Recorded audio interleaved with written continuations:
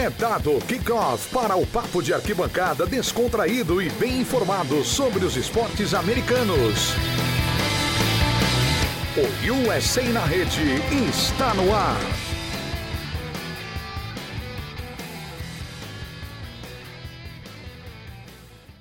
Olá, pessoal, sejam todos muito bem-vindos. Vamos chegando com agora sim, esse é o último USA na Rede de 2021, o último USA na Rede que a gente grava esse ano, programa número 336, hein? Começamos em 2016, já estamos indo para 2022, já está em estrada o nosso querido USA na Rede. Estamos chegando 29 de dezembro de 2021 para falarmos da Bowl Season, para fazermos aqui a prévia das semifinais do College Football, Alabama contra Cincinnati, Michigan contra Georgia, os jogos que serão no dia 31 de dezembro e que você, fã do college, vai ter que se virar, dar um jeito para poder assistir. Eu sou Miguel Fortunato, host aqui do podcast, e comigo aqui meus dois especialistas em college, meu querido Fernando Ferreira. Seja bem-vindo, Fernando, tudo bem? Opa, boa tarde, Miguel, boa tarde ao Fábio, um olá a todo mundo que está nos ouvindo aqui em mais um podcast, né? Um podcast para fechar o ano falando sobre o nosso querido college football aí, como você disse, Miguel, semifinais chegando aí, New Year Six chegando também, então é o filé mignon ali da Bowl Season, né? Para quem está interessado em draft, quem quer acompanhar realmente quem vai ser o campeão nacional aí dos playoffs do college football, enfim, essa é aquela época do ano divertida, né? Então, na virada de 2021 para 2022, vai ter muito futebol americano para a gente acompanhar, e aqui nesse podcast a gente vai destrinchar para vocês o que dá para esperar dessas semifinais aí, que são bem interessantes. E tem vários jogadores que vão estar nessas semifinais que podem sair, alguns com certeza vão sair e outros podem sair na primeira rodada do draft, né? Ou podem ser bons nomes também na segunda rodada. Fábio, meu querido Fábio Garcia, tudo bem? Seja bem-vindo, meu querido. Fala, Miguel, Fernando, um grande abraço para vocês. E vamos aí fazer uma análise, né? Vamos ver o que a gente consegue acertar desse próximo College Football Playoffs, né? Acho que tem duas grandes surpresas na temporada, na verdade, né?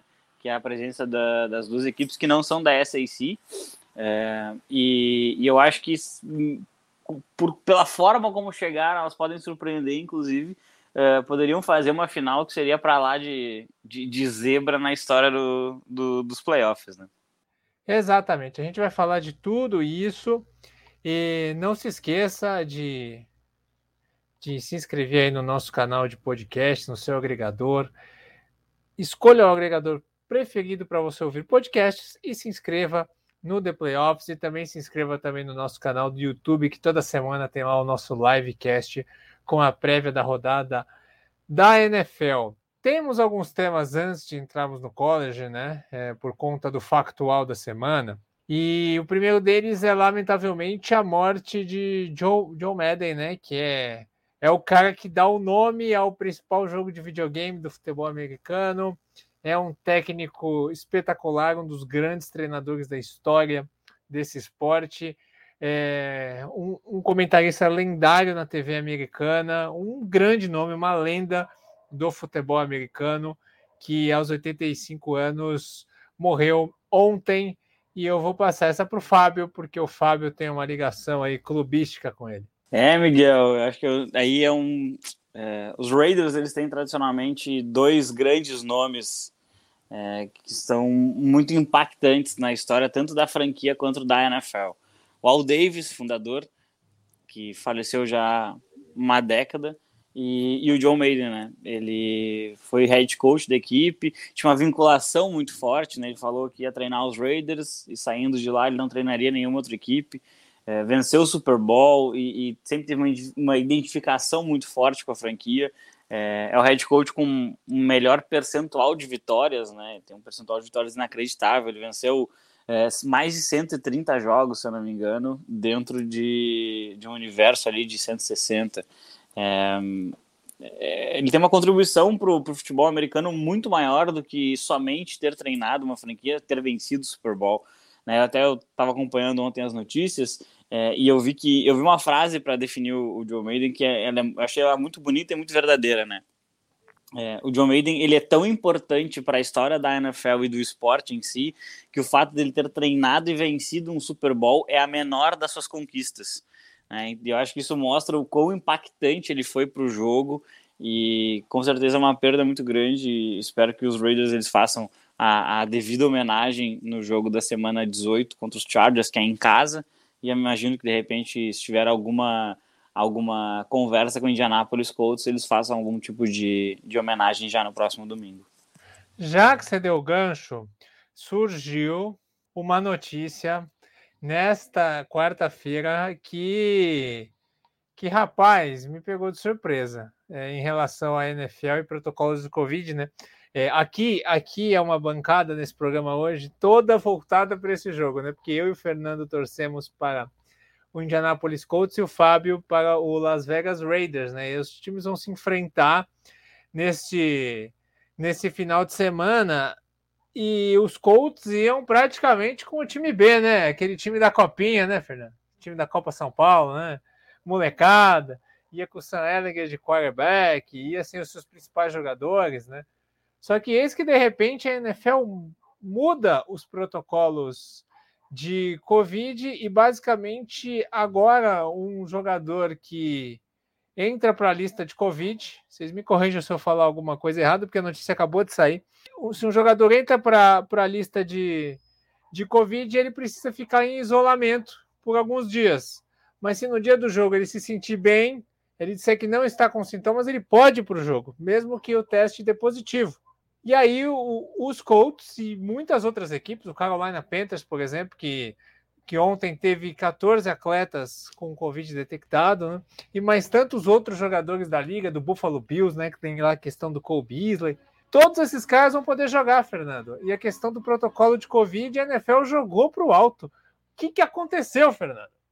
Pois é, né, Miguel? Uma decisão bastante questionável aí para o lado da NFL, né? Embora também tenha favorecido os Colts, mas a gente não pode deixar de lado o que essa decisão significa, né? Realmente é uma decisão arriscadíssima da NFL, que é altamente questionável, realmente, né? Como você disse, a NFL acredita que o problema tenha sido com jogadores sintomáticos, né? Então, se o jogador testou positivo para a Covid, mas não está sintomático ou não se declara sintomático, ele teoricamente estaria assim liberado para jogar depois de cumprir esse isolamento de 5 dias, né? Então, em tese, os Colts têm aí seu elenco completo, mesmo com o surto de Covid entre os jogadores não vacinados, principalmente.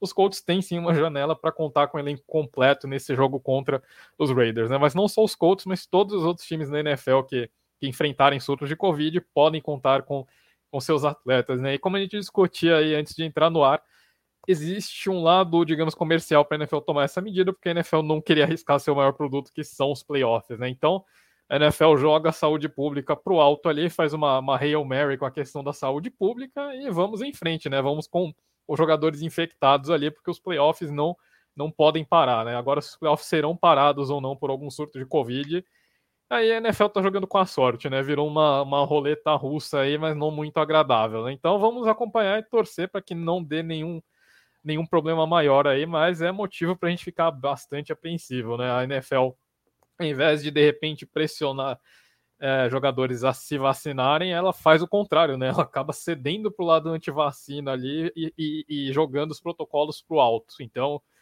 uma decisão bastante arriscada aí da liga, né? Andando numa corda bamba de saúde pública aí não muito elogiável.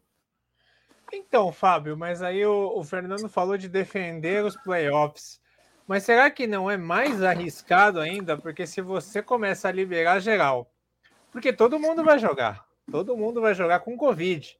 E aí pode passar Covid para o outro, e o outro que passa para o outro, que passa para o outro. De repente você pode ter um surto muito maior, porque os playoffs são daqui 3 semanas. Eu acho que é justamente isso que o Fernando trouxe. Eles desligaram qualquer tipo de preocupação com a saúde pública, o que é uma decisão, no mínimo, muito estranha, dado que eles, semana passada ou retrasada, teve 3 jogos que foram transferidos de horário por conta disso. Por conta pelo menos a justificativa oficial foi: vamos evitar que haja um surto, né? Então, o Cleveland Browns tinha bastante jogadores contaminados na época, se eu não me engano, o Los Angeles Rams, que ia enfrentar os Seahawks, e o Washington Football Team, né? Que inclusive jogou com o terceiro quarterback com o Philadelphia Eagles. Então, mas aí, Fábio, só para pegar esse gancho, se o Cleveland Browns teve que jogar todo desfalcado por Covid, e agora o Indianapolis Colts vai poder pegar os seus jogadores com Covid e usar, e o Bills também, esses dois times estão sendo favorecidos, porque o Browns perdeu aquele jogo e teve menos tempo de descanso para jogar contra os Packers, que acabou perdendo no final. Então o Browns foi prejudicado. Isso gera uma desvantagem competitiva, sem dúvida. Né? E assim, a NFL que estava seguindo uma certa linha de raciocínio coerente, por mais que talvez não fosse a mais acertada de todos, ela estava seguindo uma linha coerente, ela simplesmente joga tudo isso pro alto e defende o quê? Que haja jogos, porque é isso que vai importar no final das contas. Né? Então, assim, tinham feito toda uma campanha e toda uma criação de protocolos para favorecer jogadores vacinados, ou seja, incentivando a vacinação, né? Porque se você tem vantagens, você está incentivado a fazer aquilo. E aí, pegando o confronto aqui que a gente conversou, que são os Raiders versus os Colts, o Carson Wentz testou positivo ontem, o Darren Waller testou positivo hoje. O tight end dos Raiders está vacinado e ele tem menos chance de jogar do que o quarterback dos Colts. Porque é só o Wentz chegar lá e dizer, não, eu não tossi essa noite, então eu vou lá lançar uns touchdowns e fazer handoff pro Jonathan Taylor. E isso acaba arriscando a vida de todo mundo, né? Acho que se a NFL não tiver um jogador que passe por uma situação um pouquinho mais grave, como aconteceu com o Trent Brown ano passado, eu acho que simplesmente eles vão ignorar a questão da Covid e isso talvez não seja um fator na próxima temporada, não seja fator algum. Testou positivo, não interessa, talvez não façam nem testes. Né? Eu acho que a Liga está deixando bem claro que o que importa é que os melhores jogadores, que são os que atraem mais público, estejam jogando, independente das suas condições, independente do impacto disso na saúde deles, das suas famílias e dos demais companheiros de profissão, para proteger os jogos, né? É justamente isso. Mas se tiver um grande surto, talvez eles nem divulguem mais. Eu acho que a NFL simplesmente está assumindo uma posição de os jogos são mais importantes do que qualquer coisa. É triste, eu acho que a postura de início da temporada estava mais interessante e é muito ruim porque isso impacta diretamente nessa formação de playoffs. Né? Então, assim, tem jogadores que eles eram contrários à vacina, como o Leonard Fournette, Denzel Perryman, e eles tomaram a vacina e eles falaram publicamente sobre isso para não prejudicar os seus times. Então, assim, até os jogadores que se motivaram, eles acabam sendo prejudicados de ter que abrir mão da sua ideia em virtude de uma questão coletiva. Então, assim, eu acho que a NFL espalhou a farofa de uma maneira ridícula, mas infelizmente não surpreende, né? Apesar da gente amar o jogo, a gente sabe que a instituição por trás dele tem muitas questões bastante questionáveis. Pois eles fazem isso à beira dos playoffs e vamos ver o que vai acontecer, né? Vamos ver o que vai acontecer. A gente espera que não tenha muitos casos, né? Mas apesar do meu time estar sendo beneficiado, eu acho que é um absurdo. Eu acho um absurdo isso, Fábio. Que vença o melhor domingo, viu? Os Colts, então, né? Vamos ver, porque tem a questão também de que quem não vai quem passar por essa situação, apesar de poder jogar, não vai treinar, né? Não vai participar do treino. Mas o papo hoje é college, então vamos entrar no college, que hoje o programa é sobre isso, conforme prometido. Vamos fazer essa prévia das semifinais. Eu queria primeiro falar um pouquinho dessas universidades, queria saber um pouquinho de vocês sobre quem são essas universidades, qual que é a tradição delas. Então, começar com você, Fernando, esse duelo Cincinnati e Alabama. Alabama é sempre uma favorita e Cincinnati é zebra. O que essas universidades têm, assim, que você pode passar para a gente? Bom, Miguel, sobre Alabama, acho que dispensa introduções, né? Então, mas para quem está começando a acompanhar o college agora, então a gente pode falar. Alabama, digamos, é o New England Patriots do college football, né? O time que está sempre ali, que sempre consegue a ficar entre as 5 melhores classes de recrutamento do college, que está sempre ali brigando pelo título, né? A recordista de títulos da conferência SEC, que é uma das mais fortes, né? Possivelmente a mais forte aí de todo o college football. É a equipe que está sempre brigando ali pelo título nacional, é a atual campeã e, de novo, né, tem tudo para chegar na disputa do título. É uma equipe que tem 18 títulos nacionais. Então, Alabama, você confunde a história de Alabama com a própria história do college football, né? Defensivamente, ela tem defensivamente métodos que são um pouco avançados para o college, não tem? Sim, Miguel, é uma universidade que prepara muito bem os atletas para a NFL, né? Então, o Nick Saban, né, que é o head coach de Alabama, ele é aquele cara aquele cara que preza bastante você vencer nas trincheiras e você produzir, e na defesa, como você disse, realmente é o time que preza bastante para produzir jogadores que joguem no sistema profissional ali, né? Então, Alabama, na final contra a Georgia, a gente viu muito isso, né? Alabama é um time que não tem medo de fazer aquelas coisas, de mostrar uma cobertura e mudar tudo ali na hora do snap, né? Então, realmente é uma coisa avançada que você não vê em todos os times do college football, e foi um dos trunfos para Alabama vencer Georgia ali na final da SEC, né? E no ataque é um time que quase sempre produz talentos de linha ofensiva, wide receivers para NFL, running backs, então é um time que realmente tem uma cara de equipe de NFL, né? O Nick Saban, ele se sente confortável para usar alguns esquemas mais avançados em comparação a outros head coaches ali do college football, né? E agora, indo para Cincinnati, né, que é uma das histórias bacanas aí dessa bowl season, né? Cincinnati faz parte de uma conferência ali que é a AAC. Para quem não sabe, o college football ele é dividido em 2 grupos, né? O Power 5, que são as grandes conferências ali. Então, são a SEC, que eu já falei, a ACC, que é onde fica Clemson, Big 12 ali, que tem nomes como Oklahoma, Baylor, Oklahoma State, a Big 10 ali, que tem Michigan, Ohio State, né?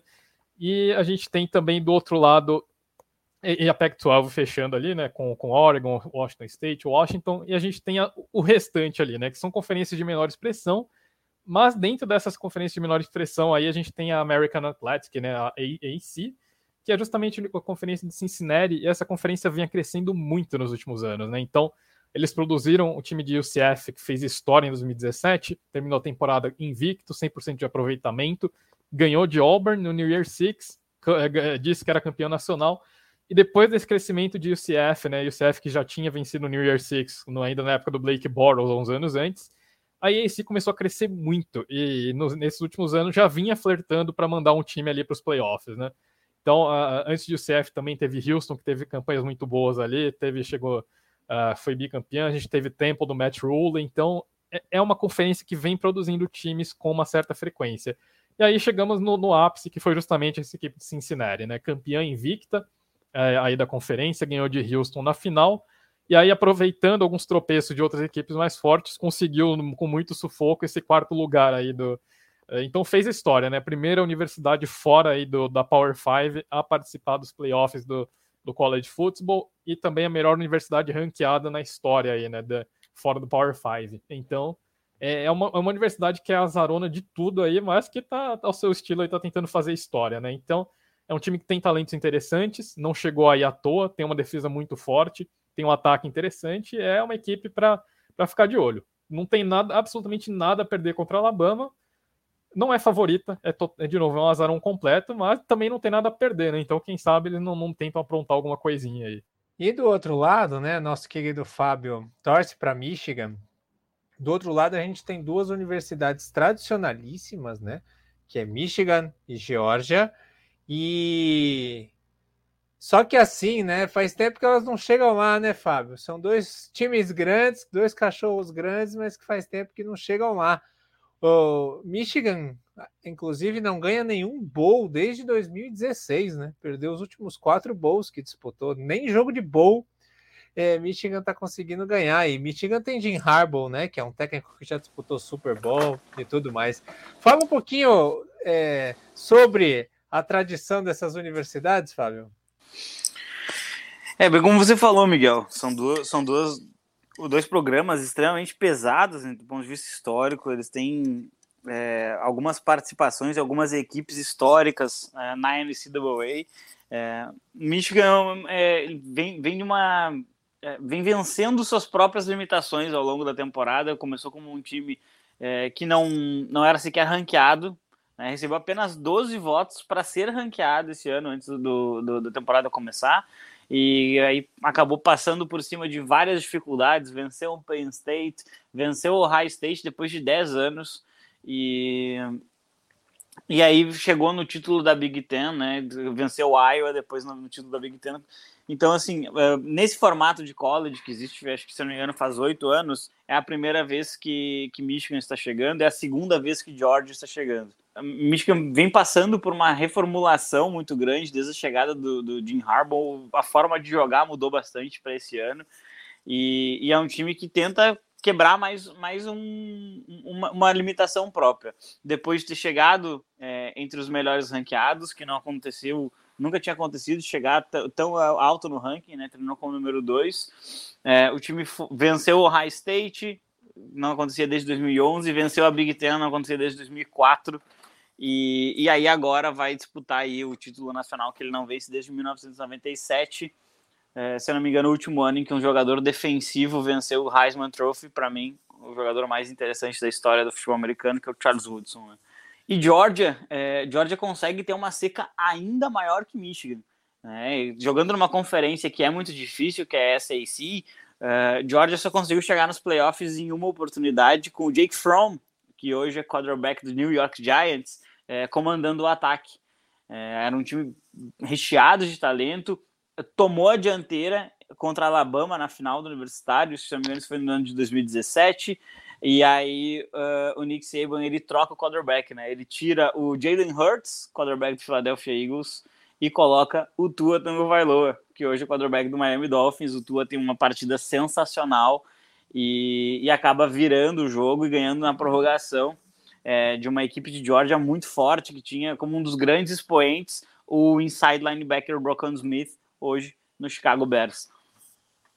E essa foi a grande chance que Georgia teve de chegar ao título nacional desde 1980, quando realmente venceu. Então, assim, são duas equipes que elas têm uma carga histórica muito forte de serem programas extremamente tradicionais, com títulos, com formação de jogadores, Heisman Trophies. Se a gente pegar hoje os elencos da NFL, muitos deles têm jogadores que são muito importantes, que vieram desses programas, jogadores que fizeram histórias recentemente, como Todd Gurley, e isso tudo pesa muito. Soma isso à seca, vem uma pressão muito grande. Então vai ser um jogo muito mais disputado, teoricamente, né? E se espera um jogo muito mais disputado entre esses dois, e com uma pressão muito grande para que cheguem à final, né? E aí qualquer um dos dois chegando à final contra a Alabama seria um azarão, e chegando à final contra Cincinnati acho que seria um jogo de igual para igual. Assim, acho que tem toda uma atmosfera muito interessante no jogo, que vai ser no melhor horário possível para que você não participe da sua festa de ano novo, né? Porque o jogo é quase à meia-noite. Exato. O jogo é às 9h30 da noite. Então vamos lá, vamos dissecar cada jogo. Vamos começar com Cincinnati e Alabama, né? Que é o Colton Bowl, né? Esses dois jogos também têm nome de bowls, né? Também fazem parte da bowl season. E aí os vencedores desses dois bowls vão para a final, para o NCAA Championship Game, né? Então o Colton Bowl é Alabama e Cincinnati, que será sexta-feira às 5h30 da tarde. Esse horário é legal. Esse horário dá para assistir tranquilo. É aquele horário que está todo mundo se arrumando, que ainda não tem ninguém na sala, dá para você sentar ali, ficar de boa, abrir uma cerveja, toma seu banho mais cedo, aí você assiste o jogo de boa, né? Então vamos falar de Cincinnati, o Fernando, que tem aí como destaques o Desmond Ridder, né? Quarterback, que está sendo cotado nesse momento para sair na primeira ou segunda rodada do draft, né? Ele que teve uma temporada de 3.190 jardas, 30 passes para touchdown e 8 interceptações. Tem o Jeremy Ford, que vai ter aí a sua lei do ex, que jogou já em Alabama, que teve uma temporada até aqui de 1.238 jardas, né? E o Desmond Ridder, que é o quarterback, também tem um bom número de jardas terrestres, né? De recepções, a gente tem como destaque o Alec Pierce, com 867 jardas recebidas, o Trey Tucker com 414 e o Tyler Scott com 477.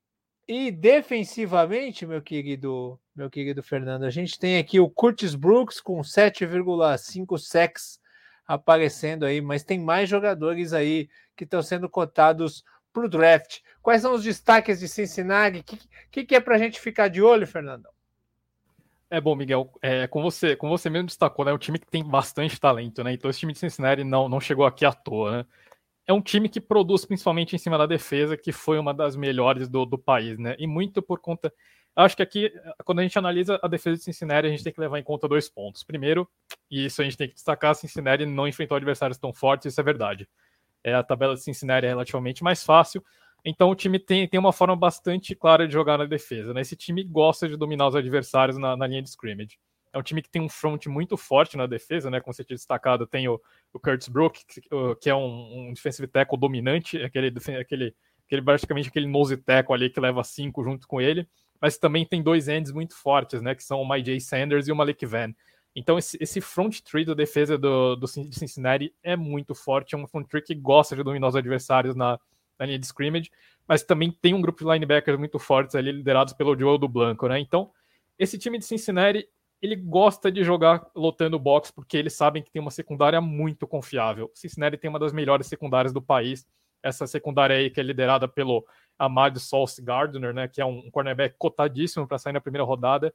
Então, Cincinnati sabia que podia lotar o box e mandar blitz muitas vezes, porque tinha confiança que a secundária iria dar conta do recado, né? A secundária que, além do Sauce Gardner, também tem o Kobe Bryant ali fazendo o papel de segundo cornerback, e também tem o Brian Cook, que é um safety muito bom, né? Então esses 3 davam conta do recado ali. Cincinnati sabia que podia isolar sua secundária numa ilha e mandar todo mundo para pressionar o quarterback para conter o jogo terrestre, porque não tinha risco da secundária ser queimada, né? Sauce Gardner, por mais incrível que pareça, em mais de 1.900 snaps, ele nunca cedeu um touchdown na carreira. Ele vai para o draft da NFL com essa marca aí para defender, né? Então, ou não, né? Ou não. Tem chance de tomar, né? E acho que esse é um dos matchups aí pra gente observar depois quando a gente for falar dos wide receivers de Alabama. Mas o Sauce Gardner é o ponto central dessa defesa fortíssima de Cincinnati, né? Então é um time que tem um front muito forte, tem um linebacker muito forte e tem uma secundária de elite para os padrões do college football, né? Então é uma defesa que provavelmente é aí que tá, né? Como que essa defesa vai se comportar contra a Alabama? Porque é pouco provável que Cincinnati possa se dar o luxo aí, de repente, de pressionar com tanta gente e deixar a secundária isolada contra o grupo de recebedores de Alabama. É um dos duelos para a gente ficar de olho. Aí, Fernando, eu tô vendo aqui alguns mock drafts, né? O Gardner é talento de primeira rodada, né? Tá aqui para sair no top 20 do draft da NFL. O Desmond Ridder. É Desmond Ridder ou Desmond Ridder? É Desmond Ridder. Desmond Ridder, obrigado. Desmond Ridder, o quarterback, ele tá por enquanto aqui, escolha 40, 45, ali na primeira página da segunda rodada. Só que a gente sabe que se ele brilhar nesses 2 jogos aí, principalmente contra a Alabama, ele pode subir, né? E também você falou do Kobe Bryant, né? Só a título de curiosidade, se escreve diferente do lendário jogador dos Lakers, né? Esse é um Kobe com C e Y, então é um Kobe diferente na escrita, mas também tem talento para sair nas 2 primeiras rodadas do draft. Fábio, Alabama tem o Bryce Young de quarterback, que é um dos melhores quarterbacks da temporada, mas ele não vai para o draft, né? Exato. Ele ainda não é elegível ao draft, e então é um jogador que a gente ainda pode apreciar e ter certeza que ele vai estar comandando o ataque de Alabama mais uma vez na próxima temporada. Mas ainda assim tem muito talento de draft nesse time. Mais uma vez a Alabama vai colocar um recebedor na primeira rodada. Isso tem acontecido todos os anos, até múltiplos recebedores de primeira rodada têm saído lá de Alabama. O Jameson Williams é o grande nome para a posição nesse draft, talvez ali junto com o Garrett Wilson lá de Ohio State. São os 2 jogadores que vão disputar para serem o primeiro wide receiver escolhido. E o Williams, ele consegue combinar uma árvore de rotas bem polida, com uma velocidade muito extrema. e eu acho que ele pode acabar sendo uma das grandes formas de Alabama de quebrar um pouco essa defesa tão agressiva de Cincinnati. Porque não adianta você mandar 7 jogadores atrás do quarterback, 6 jogadores atrás do quarterback, e o Jameson Williams sair e receber um screen pass e ganhar 25 jardas com as pernas. Né? Então, assim, isso acaba queimando um pouco suas blitz e você acaba tendo que rever a sua defesa. Então, essa agressividade ela pode ser combatida através de um passe simples lateral em que o Williams ganhe muito através dessa velocidade. Ele é um jogador, para mim, é o jogador mais perigoso para essa secundária e que talvez ele acabe modificando a forma como a gente vê o Gardner, por exemplo. Né? Se for uma partida muito boa dessa secundária, a gente vai ranquear melhor esses cornerbacks. Né, o Cole Bryant, inclusive, venceu o Jim Thorpe Award, né, o prêmio de melhor jogador de secundária do país, ele venceu agora. Então, assim, é uma dupla realmente muito forte e é um teste bem interessante que esse time de Alabama vai ter, porque a gente está vivendo um momento de Alabama em que, depois de produzir alguns running backs para a NFL, né, recentemente, Derrick Henry, Josh Jacobs, Najee Harris... Fernando pode complementar se eu estou esquecendo alguém dos últimos anos aí. O time de Alabama ele não consegue correr com tanta consistência, né? Não tem uma linha tão forte, não tem um running back tão pronto. E aí, a partir disso, você precisa do braço do seu quarterback, né? O Bryce Young teve um ano realmente espetacular, vencedor de Heisman, e ele vai contar muito com o seu braço mesmo para poder vencer essa partida. E aí que eu acho que entra o grande matchup, né? O jogo aéreo ofensivo de Bama contra essa defesa que defende tão bem contra o passe. Né? Eu gosto também, apesar de não ser um grande destaque em termos atléticos ainda, eu gosto muito do Cameron Lattio também, que é o tight end de Bama. Acho que é um jogador que consegue correr com muita força e acho que vale esse destaque. E pensando em draft, obviamente tem o Evan Neal, né, o left tackle, que deve ser uma escolha de primeira rodada, ali, possivelmente uma escolha top 5. Muito bem, Alabama sempre cheio de craques, e esse linha ofensiva aí, o Neal, ele realmente vai ser muito cobiçado no draft, pelo que a gente tá percebendo, né? Tem defesa também, né? Tem a defesa também que é muito forte, sempre do Saban, como o Fernando já trouxe. E aí dá pra gente destacar o Will Anderson Jr., né? Um linebacker extremamente completo que eu acho que vai chegar voando na NFL, sim. E o que vocês esperam pro jogo? Vamos lá, cada um vai advogar. Primeiro, o Fernando, o que Cincinnati precisa fazer para competir e desbancar o favorito Alabama? Bom, Miguel, primeiro, deixando o lado tático de lado, um pouquinho ali para pro lado, né, jogando de escanteio ali, esse lado tático, Cincinnati precisa jogar sem medo ali, porque não tem absolutamente nada a perder. Mas a saída, né, como o Fábio destacou, pela primeira vez em muito tempo, a Alabama não tem uma OL de elite. É uma OL apenas razoável ali, com exceção do Evan Neal. A Alabama não tem uma OL de elite. Foi uma OL que jogou surpreendentemente bem na final contra a Georgia, mas no geral é uma OL que tem cedido pressão, é uma OL que tem dificuldade para estabelecer o jogo terrestre. Então, como o Fábio destacou, né, Cincinnati não pode fugir a essa característica que tem estabelecido de jogo. O time precisa encontrar formas de incomodar o Bryce Young mandando blitz e precisa limitar o jogo terrestre de Alabama, né? Se Cincinnati conseguir se manter fiel a essa característica, né, é a chave, né? Mas como o Fábio destacou, mesmo sem o John Matt, né, que está lesionado, com o Jameson Williams, Alabama tem potencial para dar para essa secundária de Cincinnati um matchup que eles ainda não tinham visto. Então as chaves são pressionar o Bryce Young, tirar o Bryce Young do jogo e limitar ao máximo essas big plays do Jameson Williams, seja realmente em screens e conquistando muitas jardas após a recepção, que ele fez de sobra ali contra a Georgia na final da SEC, ou limitando a possibilidade do Jameson Williams atacar também em bolas de profundidade se ele tiver espaço, né? Então essa secundária de Cincinnati aí vai ser a chave para o jogo, né? Vai ser uma secundária, como o Fábio disse, vai ter que jogar o melhor jogo da vida deles aí para limitar a produção ofensiva de Alabama, né? Mas para ganhar você também precisa pontuar, né? E aí esse ataque de Cincinnati em alguns jogos foi ali o ponto fraco do time, né? Como você destacou, Miguel, o Reader teve uma temporada muito boa em números e foi um cara que evoluiu muito, né? Eu gosto de acompanhar esses quarterbacks que chegam como freshman e desbancam o titular, né? Então ele desbancou o Hayden Moore no primeiro ano dele, e ali eu já comecei a ficar um pouquinho de olho no Reader, né? Acho que é um quarterback bem moderno, ele tem características assim que você busca em quarterbacks modernos, né? Ele melhorou muito o trabalho de pocket dele nos últimos anos. Então é um cara que quando a pressão chega, ele tem aprendido a navegar o pocket. Antes o Reader, o menor sinalzinho de pressão ali, ele já saía do pocket e ia na loucura ali, ia tentar um scramble, ia tentar improvisar alguma coisa. Agora é um cara que ele joga melhor dentro das estruturas. Mas o Reader, ele é realmente um efetivo quando ele sai do pocket. É um quarterback que você, como você disse, né, Miguel, tem muitas jardas conquistadas com as pernas. Ele é perigosíssimo jogando ali no play action, fazendo bootleg, saindo para lançar fora do pocket, né? Quando o Reader sai do pocket, é aí que as defesas ficam atentas, né? Porque elas geralmente precisam deslocar alguém ali para fechar as rushing lanes dele, para cortar os scrambles, e aí abre espaço porque ele gosta de fazer, que é atacar o fundo do campo, né? Agora, quando o Reader é obrigado a jogar dentro das estruturas, de novo, ele melhorou muito esse ano, mas é um cara que às vezes, quando ele tá operando dentro da estrutura, ele às vezes tem dificuldade, ele acaba se apressando sem necessidade, toma umas decisões meio questionáveis ali.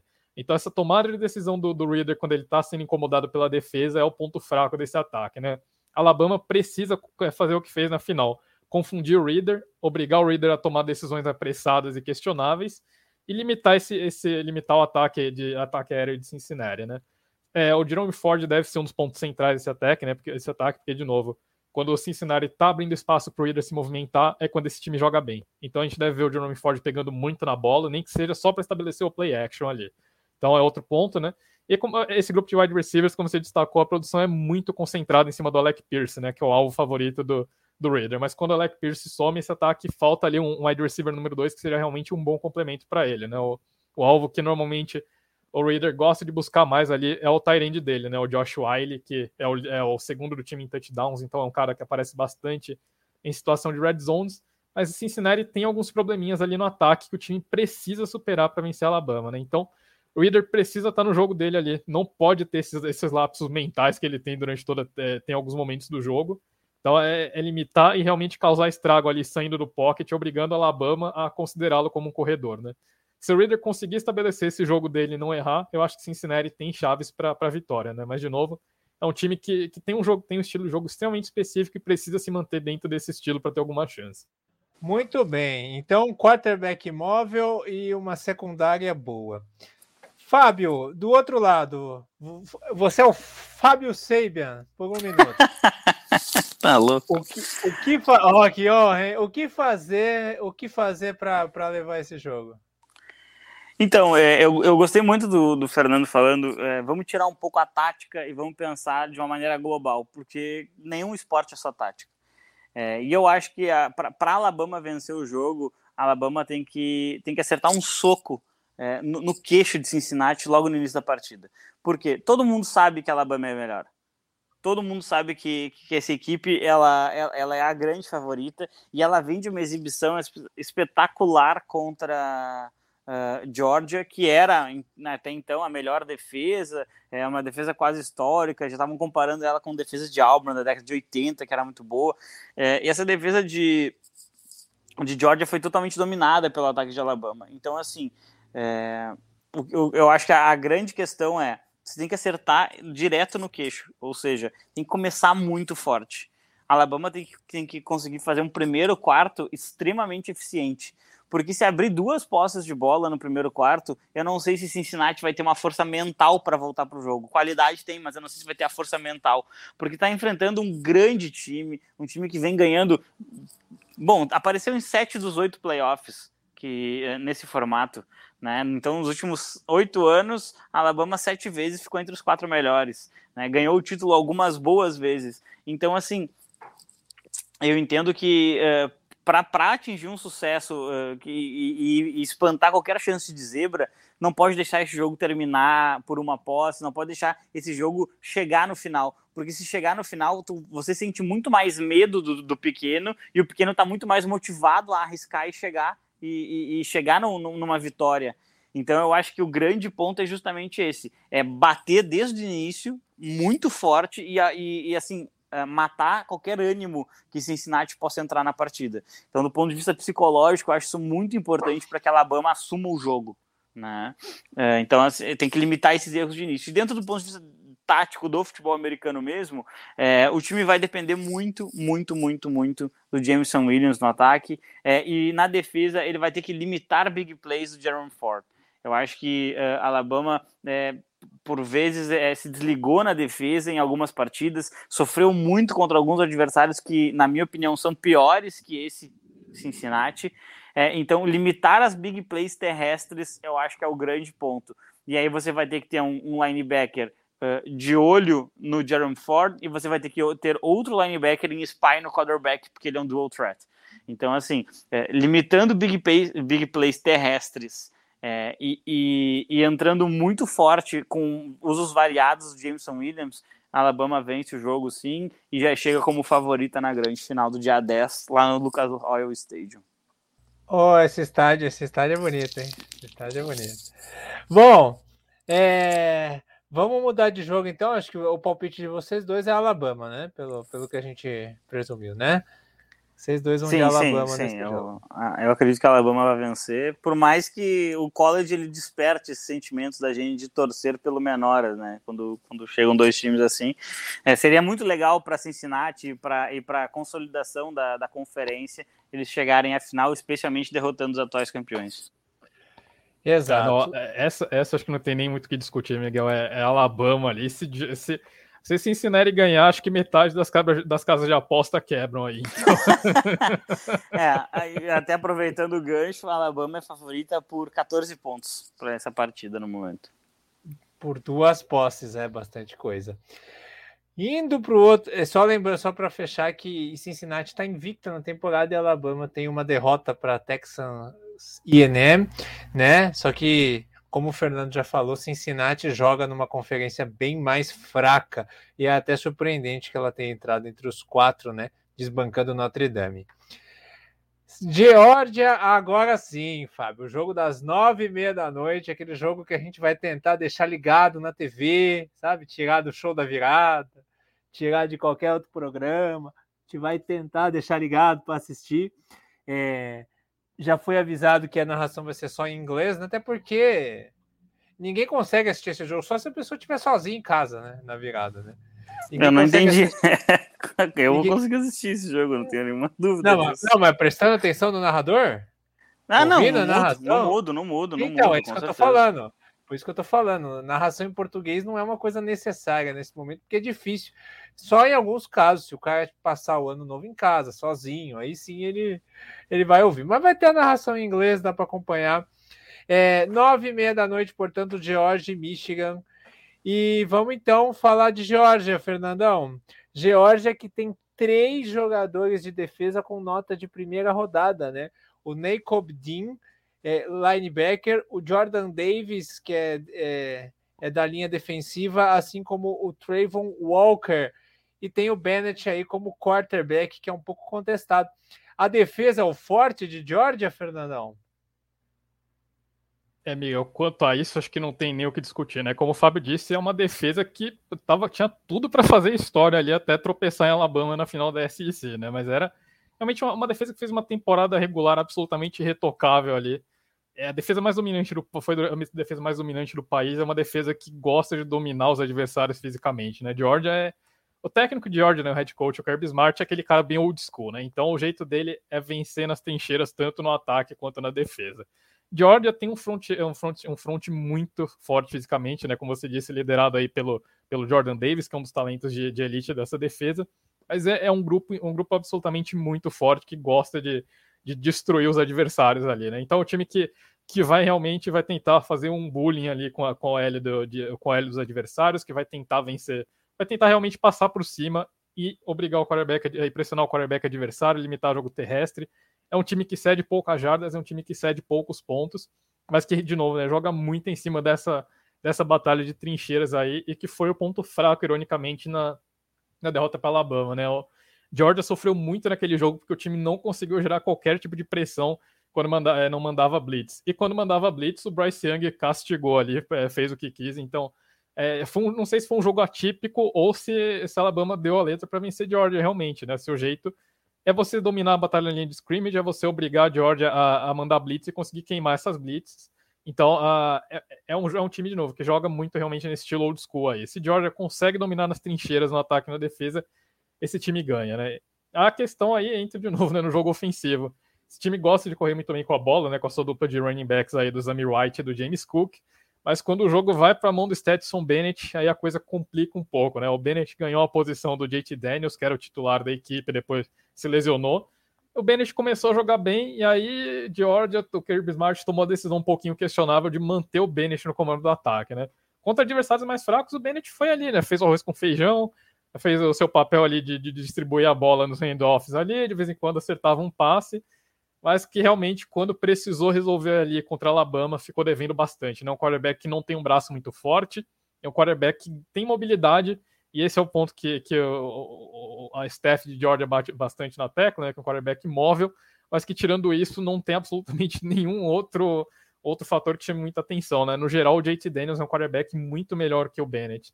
Então, Georgia tenta ao máximo evitar que a bola fique nas mãos do Bennett, né? No máximo é para fazer ali um play action ou para atacar a bola em profundidade quando a defesa adversária lota o box ali, tenta conter o jogo terrestre, né? Mas tirando esse tipo de jogada, o Bennett realmente não oferece muito para ataque. É um quarterback que é inteligente, quando a defesa adversária está defendendo ali em zona, ele sabe aproveitar, principalmente nos passes para o Brock Bowers, né? Que é o principal jogador desse ataque aí fora do jogo terrestre, né? O tight end novato, já quebrou o recorde de touchdowns de Georgia. Então é um tight end de elite que muito provavelmente vai ser um score de top 5 na NFL daqui a uns 2 anos, né? Mas de novo, né, um ataque de Georgia que não tem muito potencial explosivo no jogo aéreo, a menos que esteja com a bola em profundidade completamente livre, sem nenhum jogador marcando, com todo mundo lotando o box. Então esse ataque de Georgia aí, realmente, quando o jogo terrestre não encaixa e precisa ir para a mão do Stetson Bennett, passa a ser um problema. E eu acho que Georgia também é outro time que tem um estilo extremamente específico de jogar. Quando consegue estabelecer esse estilo, dominando as trincheiras na defesa e dominando as trincheiras no ataque, ninguém para a Georgia, né? Mas se acontece o que aconteceu contra a Alabama, esse time é obrigado a mudar de estilo, também sofre bastante, né? O ataque de profundidade de Georgia realmente tem... A única arma real desse time é o George Pickens, que é o wide receiver que tinha se lesionado no começo da temporada, tinha rompido o ligamento cruzado no final do ano passado, voltou esse ano, fez um jogo ali contra a Alabama, mas de novo, né, é um ataque que ele não é muito explorado exatamente por conta dessa falta de braço do Stetson Bennett, né? Então, o wide receiver favorito dele é o cara que atua ali no slot, o Ladd McConkey, é um jogador que consegue jardas após a recepção, mas que realmente, de novo, né, falta esse potencial explosivo para a Georgia resolver e obrigar as secundárias adversárias a respeitarem o time, né? Então, se os times conseguirem lotar o box, colocar o Stetson Bennett para lançar a bola, colocar ele em terceiras descidas longas, que foi o que a Alabama fez o jogo inteiro, Georgia não tem saída para vencer. E esse é um problema que o time precisa resolver se quiser sonhar em vencer Michigan. Muito bem. E do lado de Michigan, Fábio, para você ativar o seu clubismo, só rapidinho, Fábio, Jim Harbaugh é bom treinador em Michigan? Historicamente, não. Historicamente, não. Mas esse ano? Esse ano ele está fazendo um bom trabalho. É corneteiro, né? É corneteiro. Bom, os jogadores de mais destaque de Michigan são 2 heads, né? Se a gente falou que o front seven é o destaque do lado de Georgia, de Michigan também, né? São 2 head rushers, principalmente o Hutchinson, né? Que para algumas pessoas pode até ser a escolha número 1 do draft, o Aidan Hutchinson, head rusher, cara que ganha várias disputas corporais e é muito veloz, né? Muito certeiro nos tackles. E ele tem 14 sacks na temporada. E o David Oyabo, como é que eu falo, Fábio? Achei Fábio, que eu tava no mudo aqui, perdão. Eu falo David Oyabo.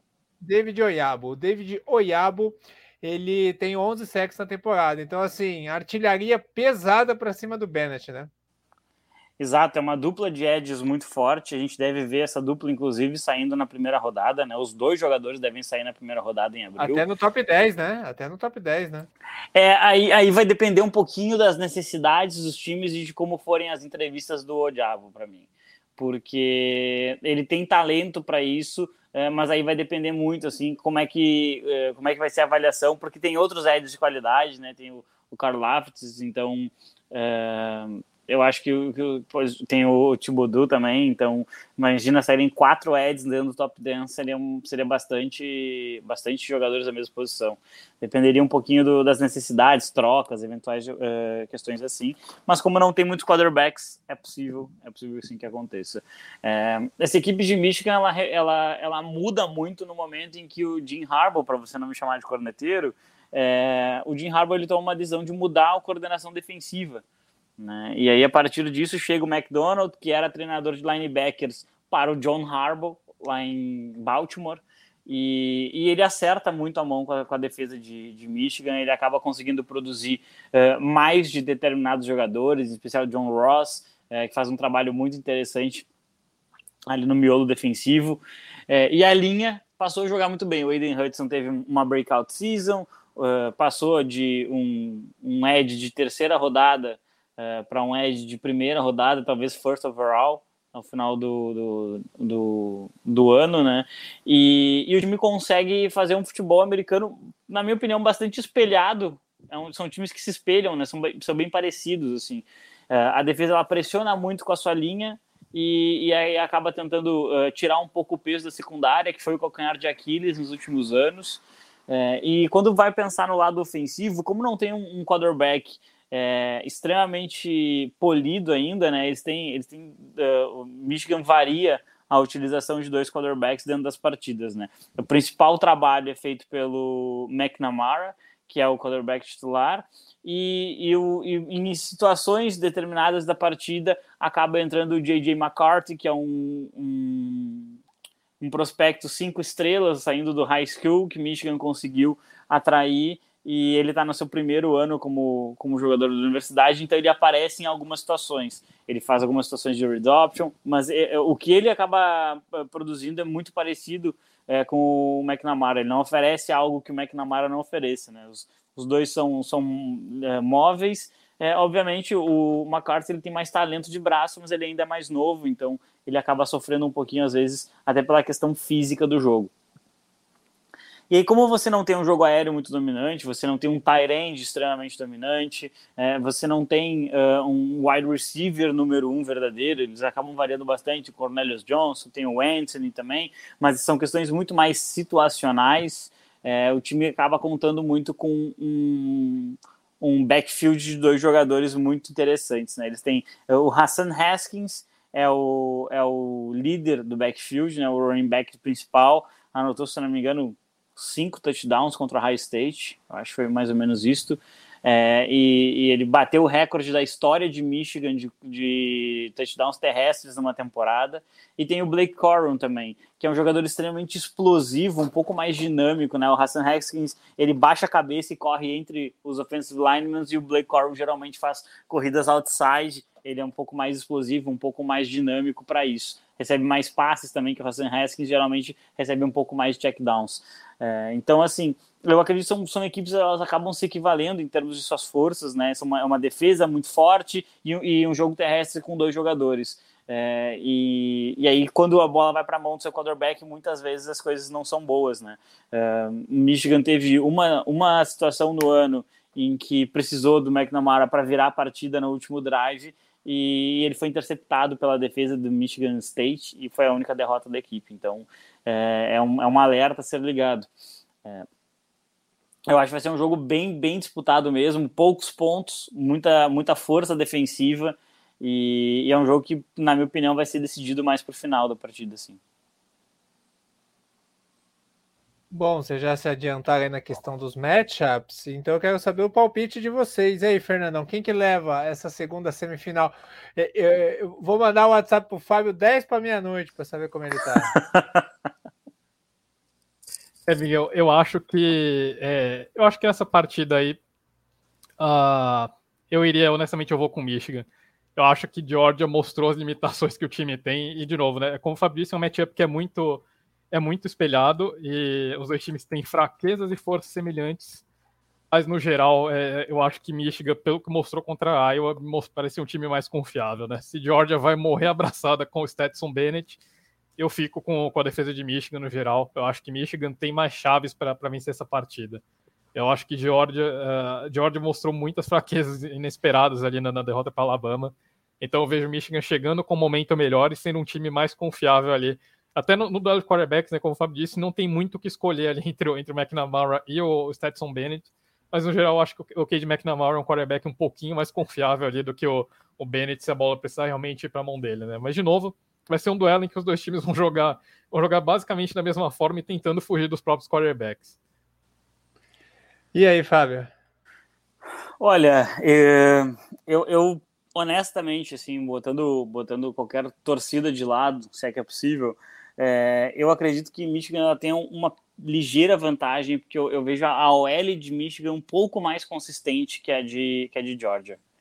Tá? Mas, assim, pouca coisa. Assim como eu vejo um pouco mais da DL de Michigan, um pouco mais consistente, especialmente se o jogo acabar caindo nas mãos do Stetson Bennett. Então, assim, a vitória muito possivelmente vai ficar com a equipe que abrir o último período em vantagem. Eu acho que isso vai acabar acontecendo justamente porque quem estiver perdendo vai ter que botar a bola na mão do seu quarterback, e isso pode ser um problema grave para as duas equipes. Então eu acredito que sim, quem entrar no último quarto com vantagem no placar deve vencer o jogo. E eu acredito sim que Michigan vai conseguir chegar na sua primeira final universitária em mais de 20 anos, justamente por ver um pouquinho mais de consistência nas linhas. E especialmente acho que seria um pouquinho pior para a Georgia depender do seu quarterback do que para Michigan. O Georgia tem que cuidar, Michigan gosta muito de utilizar trick plays, muito mesmo. São 2, 3 por jogo em que a bola vai para um wide receiver lançar, são feitos muito end-arounds, muito jet sweep, eles usam muito os wide receivers como corredores. Então, assim, eu acho que esse conjunto todo coloca um pouquinho mais de vantagem para Michigan, e por isso eu vou apostar ali numa vitória de Jim Harbaugh por 3 pontos. Muito bem. Então poderíamos ter Jim Harbaugh contra Nick Saban nessa final do college, que seria algo interessante. E tem uma questãozinha também, Miguel, que eu estava conversando até com o Fernando. Georgia perdeu um jogador ao longo da temporada que era um prospecto de primeira rodada, né? O Aiden Anderson. Ele foi acusado de cometer estupro e foi preso, inclusive, e isso afetou a defesa de Georgia, perdendo um dos seus grandes talentos. Então, acho que até o momento psicológico ele cai um pouco mais para Michigan, justamente por isso. Os Wolverines, eles vêm de uma vitória contra o maior rival, colocando mais de 40 pontos no placar, depois de 10 anos, aí vence a Big Ten com uma vantagem de quase 40 pontos, enquanto que Georgia toma uma surra de Alabama. Então acho que por mais que tenha passado um bom tempo desde a última partida de cada equipe, o momento psicológico de confiança talvez seja bem mais forte na equipe do Harbaugh. Muito bem, e para a gente fechar o programa, o que vocês têm? Vocês têm algum destaque dessa bowl season, dos jogos que tivemos até aqui, nesses últimos dias, que vocês gostariam de destacar aqui para a gente? Fernandão. Opa, bom, Miguel, acho que eu separei alguns destaques legais aqui, né?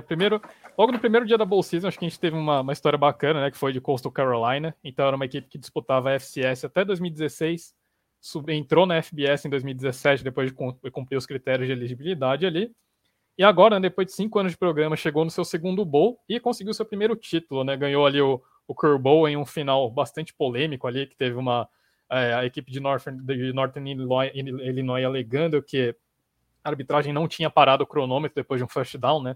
No college, o cronômetro para depois de um first down, e Northern Illinois alegou que a arbitragem disparou o cronômetro antes de colocar a bola para o snap, então acabou matando a última jogada do time, mas enfim. Coastal Carolina que acabou ganhando esse primeiro bowl, então é um programa que vem crescendo muito nos últimos anos. Na última temporada terminou ranqueada, tem chance de terminar ranqueado de novo esse ano. Então, para uma equipe que subiu para a FCS ali há apenas 5 anos, é um programa que vale prestar bastante atenção, que recebeu um presentão de Natal ali, porque o Grayson McCall, o quarterback do time, que era até cotado para o draft deste ano, anunciou que ele vai voltar para 2021, né? Então nada mal você terminar o ano ganhando um bowl e ainda recebendo a notícia que seu quarterback volta para mais um ano. É um time que deve brigar para ficar entre os ranqueados de novo no ano que vem. Essa conferência Sunbelt, né, de Coastal Carolina, que também é uma conferência bem forte, teve a Appalachian State chegando na bowl season, teve Louisiana ganhando um bowl, Então é outra conferência pequena aí, mas que tá crescendo bastante nos últimos anos e vale prestar atenção. E a AAC, né, que a gente vem falando tanto de Cincinnati, a AAC colocou nada menos do que 7 times nessa bowl season. 3 deles tiveram seus bowls cancelados aí por conta de surtos de Covid, né? Então ECU, Memphis e SMU não terão a oportunidade de jogar.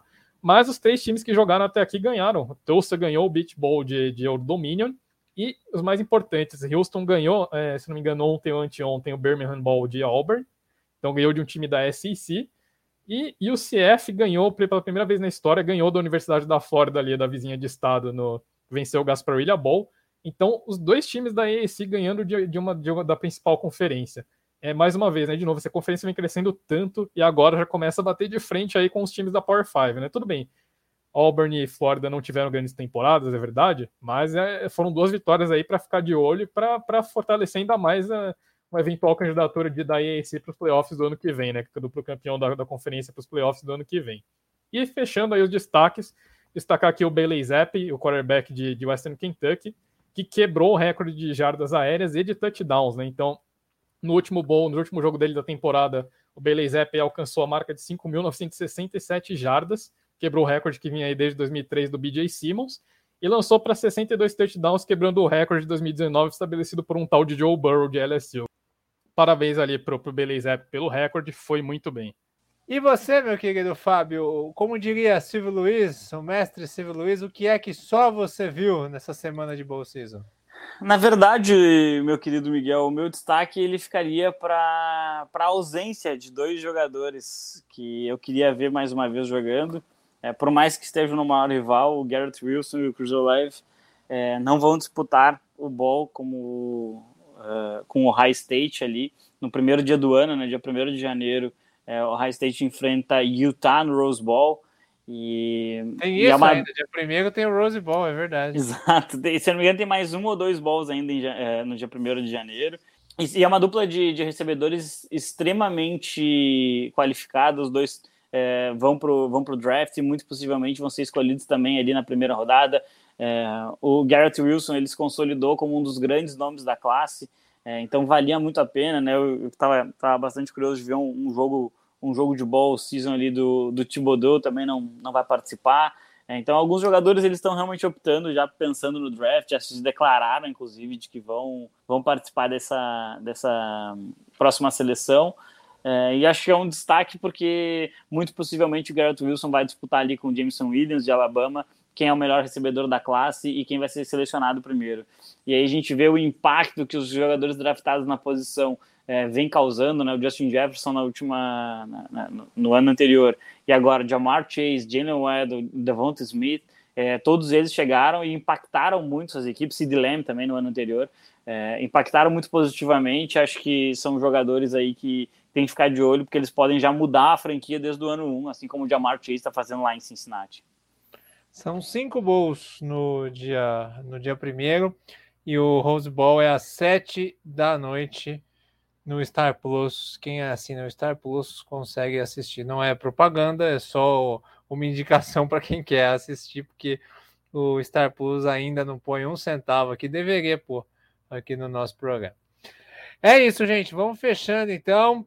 Fernandão, feliz ano novo para ti. Espero que em 2022 a gente possa fazer muitas lives, muitos podcasts juntos e comemorar principalmente muitas vitórias do nosso Coltão da Madrugada. Opa, valeu Miguel, valeu Fábio, um feliz ano novo aí para todo mundo, para todos os nossos queridos ouvintes aí, obrigado por terem acompanhado esse ano aqui de mais um ano de USA na rede, né, e vamos voltar com tudo para 2022, Miguel, com certeza muitas lives aí, muitos podcasts, a gente já pode abrir o ano aí com Colts e Raiders decidindo vaga de playoff, né, então esse ano vai ser um ano bem interessante, um ano com muito mais futebol americano aí aqui no The Playoffs, no USA na rede, como sempre é um prazer fazer parte dessa equipe qualificadíssima aí. Então, brigadão, gente. Feliz ano novo, boa passagem aí para todos e bora para a próxima. Fábio, meu querido Fábio, eu vou te dar feliz ano novo aqui, mas eu vou te mandar uma mensagem 10 para meia-noite se o jogo estiver apertado. Mas feliz ano novo, querido. Faça isso. Não, um grande abraço para vocês dois aí, para todo mundo que nos ouviu.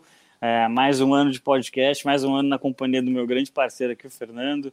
E mais um ano de muitas análises, aprendendo bastante para tentar trazer o melhor conteúdo possível para o pessoal. Então fica aí os votos de um excelente 2022, que a gente tenha um pouquinho de trégua, né, nessa loucura que tem sido esses últimos 2 anos, em virtude da pandemia, que a gente tem um pouquinho de trégua, apesar de que ano que vem é ano de eleição, então a gente não vai ter muita trégua nesse país, né, vai ser meio louco.